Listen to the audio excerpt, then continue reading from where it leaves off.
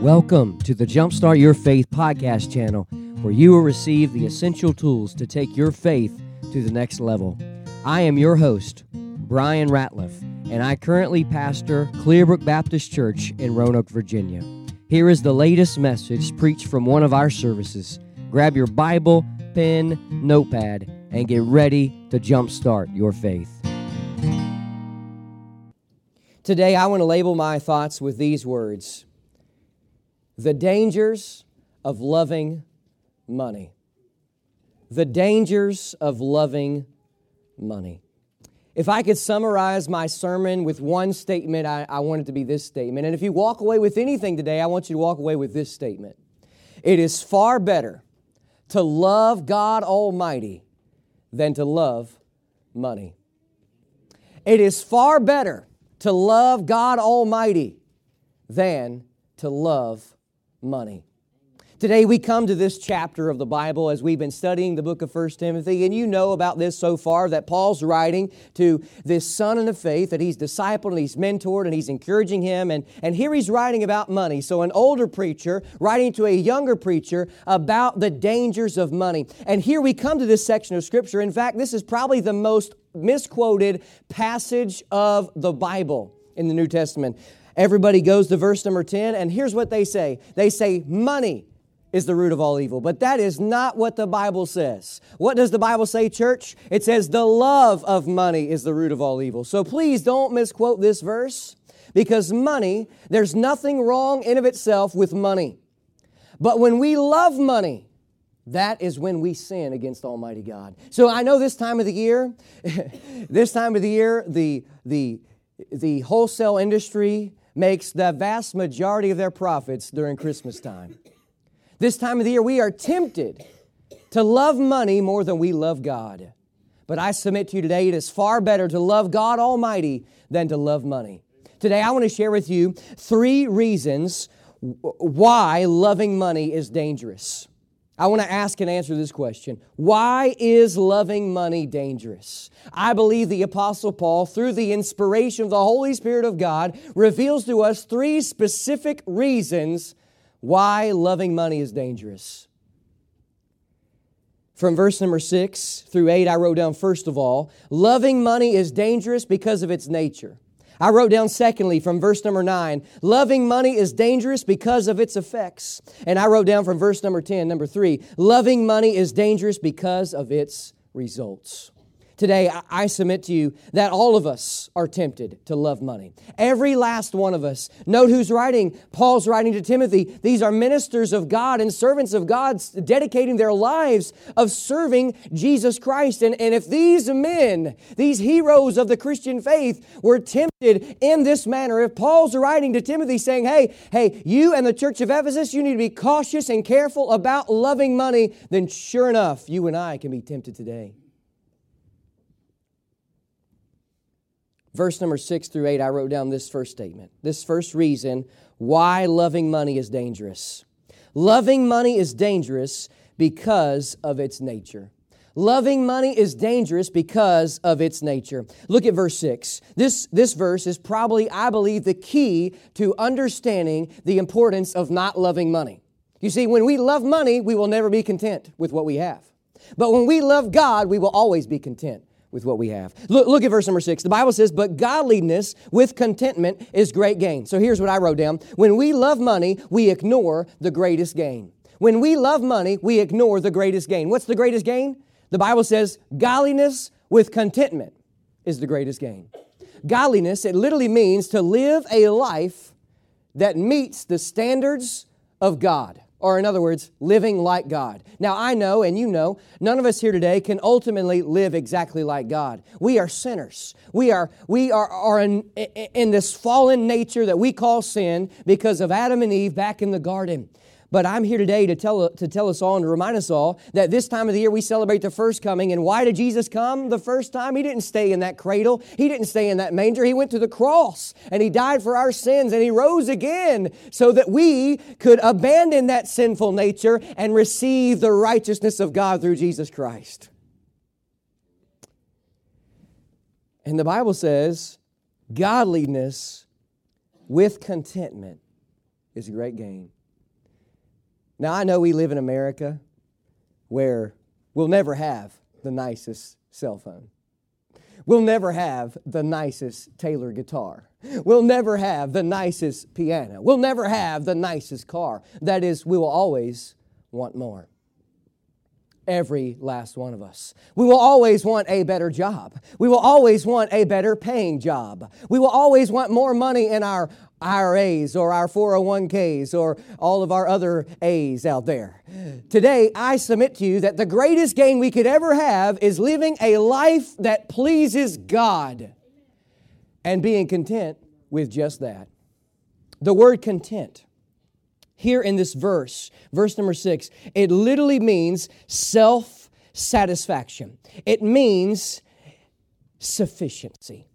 As we live our lives with a purpose of pleasing God, that should be our only satisfaction in this life. When we love money, we ignore the greatest gain of godliness with contentment. Notice verse number 7 as we move forward in this passage. The Bible says, "For we brought nothing into this world, and it is certain we can carry nothing out." I wrote down this. When we love money, we focus on the temporal instead of the eternal. When we love money, we focus on the temporal instead of the eternal. As I said before, there's nothing wrong with money in of itself. But the Bible says here that the amount that you've saved in your life savings, when you give up the ghost and you drop dead however you do, the Bible tells us that we will not take anything out of this world. Listen, I've done quite a few funerals this year and in my time so far, and I've noticed every single time I preach a funeral that the hearse is not carrying a U-Haul. The hearse is not carrying your debit cards, your credit cards, your bank accounts, and all your retirement accounts. It's not carrying any of that stuff because all that stuff stays right here. It doesn't go with you. As much as I hate to admit it, we can't take a Lamborghini Diablo to heaven. God has a far greater chariot for us in heaven than that car. When we love money, we focus on the here and now instead of the then and there.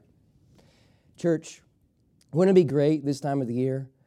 We realize that, hey, it's about Jesus and about Him only. It's not about anything else. It's about how Jesus gave His life for us. So, the Bible says here, we brought nothing into this world, and it is certain we can carry nothing out. Don't you think that based upon this verse, it would be a good idea to devote the rest of our lives to serving Jesus Christ? Now listen, there's nothing wrong with making money. If you have a job that pays well, God bless you, and God is going to bless you. If you have a job that doesn't pay as well, listen, God bless you, and He will bless you. He will help you and through all these things. But here, the Bible makes it certain that hey, no matter we can save our whole life, we can live in a nice fancy home, we can have a nice fancy car, we can have all the nice sharpest clothes and dresses out there. But the Bible tells us that, hey, all this stuff, when it comes to the realm of eternity, it is pointless. What is greater is to say, hey, I'm going to sow Jesus Christ into the lives of everybody that I know and love so that they can benefit from an eternal perspective. Look at verse number 8. I wrote down a third subpoint underneath. Loving money is dangerous because of its nature. I wrote down this. When we love money, we rob ourselves of the simplicity of life. When we love money, we rob ourselves of the simplicity of life. I'm sure that if we took a vote, we could say that all of our lives today is pretty complex. You know, it's complicated. All of us have got complicated things going on in our lives. But look at verse number 8. The Bible says, "And having food and raiment, let us therewith be content." This word content, it gives the same idea of the word contentment. To be satisfied. To be sufficient, to be enough. It will suffice, in other words. If we were to go back 100 years, I know man was still man, but life was far less complicated 50 to 100 years ago. Today we are enamored with a complex life from every angle. And it's time that we just get back to saying, hey, I've got food on my table, I've got a house to live in, and I've got clothes to wear. And I'm content with just that. Life wasn't meant to be completely complex. It was meant to be completely simple so that we could serve God to the greatest of our ability. You ever been to the weight room or to the gym and you try to lift weights? You know, you get those barbells and you try to lift some curls, you know, to build a bigger bicep for the men, and some of the ladies, you know, they try to get more tone. Well, listen, can you imagine trying to carry all those weights and going for a jog? Or putting on a 50-pound weighted vest and trying to run a sub 6-minute mile? Good luck. Maybe you can do that and pray for all the rest of us who are out of shape and can't do that. But anyways, listen, life, the reason why it gets so complicated is because we put those weights in our lives and it weighs us down in what life is all about. So I'm saying today is this. Here's my suggestion for all of us. Let's throw out some of those useless weights and let's serve God to the greatest of our ability. Loving money is the greatest hindrance in our lives when we do it. And it's dangerous because of its nature. May I share with you a second reason from verse number 9? I wrote down, first of all, loving money is dangerous because of its nature. But I wrote down, secondly, loving money is dangerous because of its effects. Remember, it is far better to love God Almighty than to love money. I wonder, which do you love today? Do you love God more than you love money, or do you love money more than you love God? Loving money is dangerous because of its effects. Look at verse number 9. The Bible says, the very first part, it says, but they that will be rich fall into temptation and a snare. By the world standards, all of us in here are rich. All of us in here are wealthy. We may not be wealthy from the American perspective, but from the entire world perspective, all of us in here are wealthy. And when I read the first part of verse 9, I wrote down this. When we love money, it brings sinful temptations. When we love money, it brings sinful temptations. Look, here it says, but they that will be rich. Now, this does not necessarily mean somebody who has accumulated a lot of wealth. In the context, remember, it's all about loving money. So here, I believe that it's referring to somebody who is abundant in wealth, but also loves money in the same process. The Bible says that they will encounter temptations and snares. Remember what Jesus did in Matthew chapter 4 and Luke chapter 4.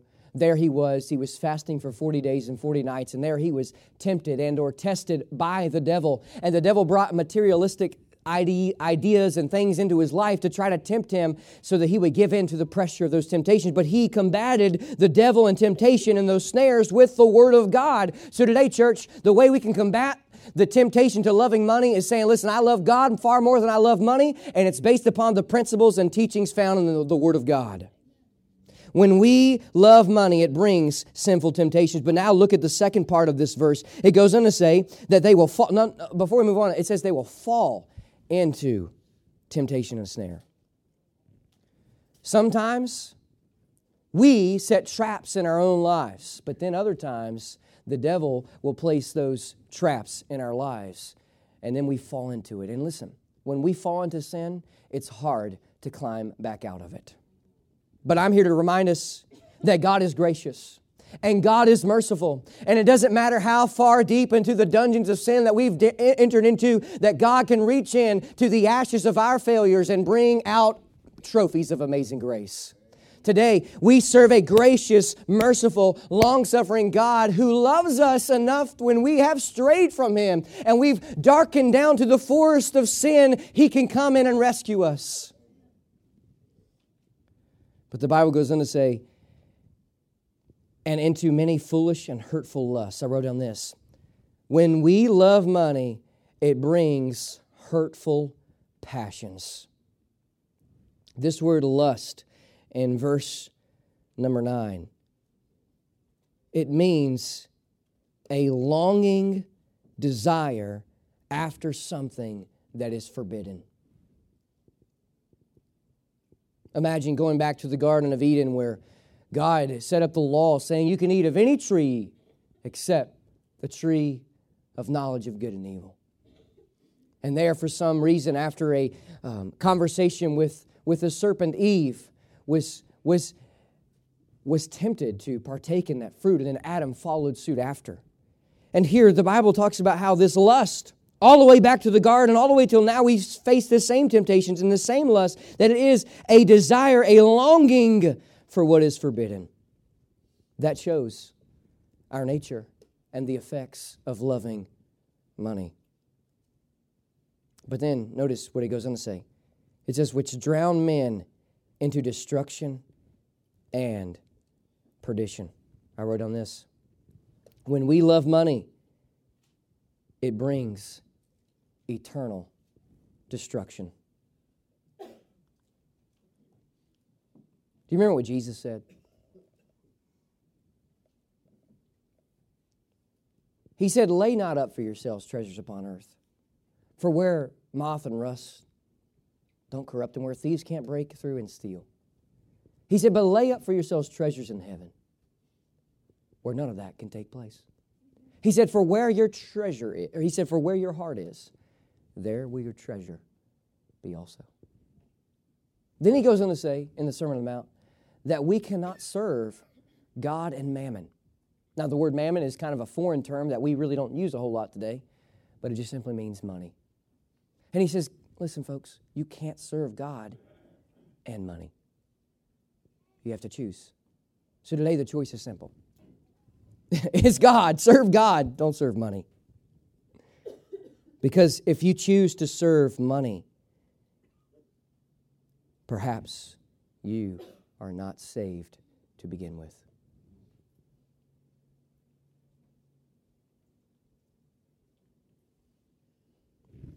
Will you look at verse 10 with me? So far, we've looked at how loving money is dangerous because of its effects in our lives, because of its nature in our lives. But then I wrote down thirdly, loving money is dangerous because of its results. Loving money is dangerous because of its results. Remember, it is far better to love God Almighty than to love money. Look at verse number 10. The Bible says, will you read the first part with me from 4 to evil? Read it out loud with me. For the love of money is the root of all evil. Do it again, please. For the love of money is the root of all evil. And one more time. For the love of money is the root of all evil. I wrote down this.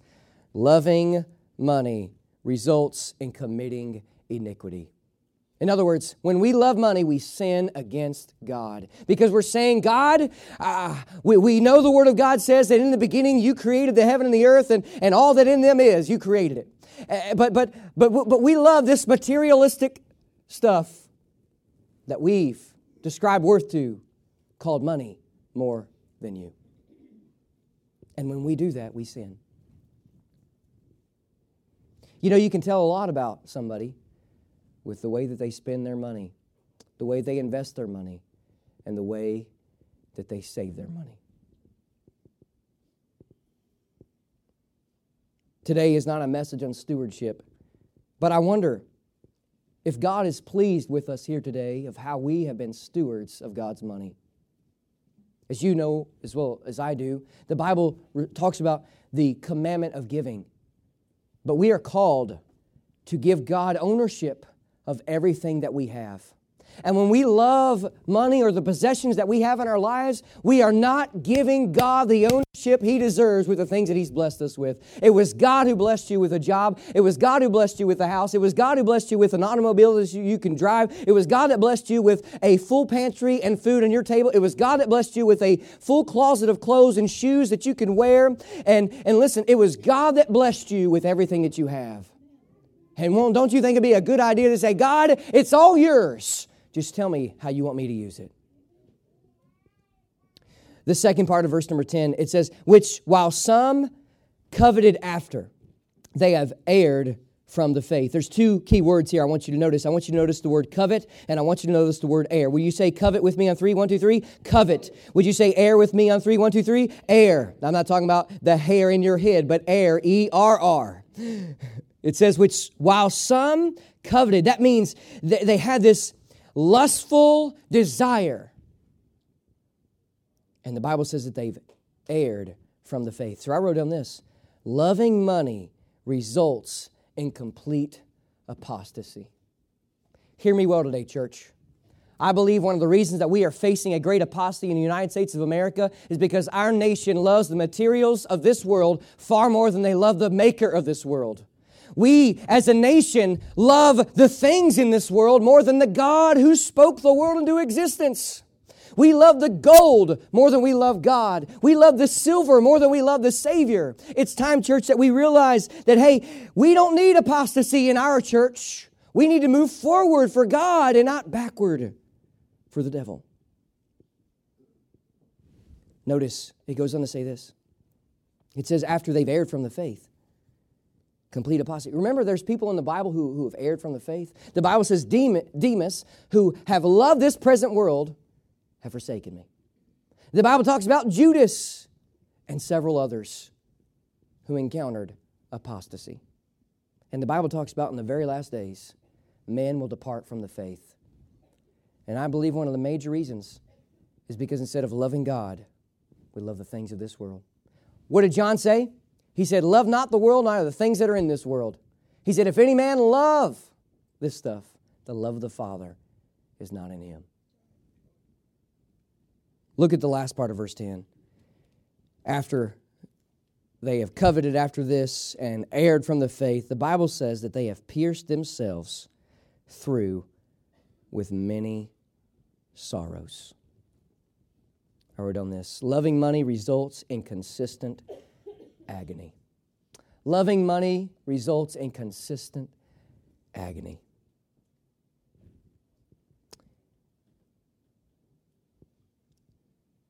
Loving money, it means this.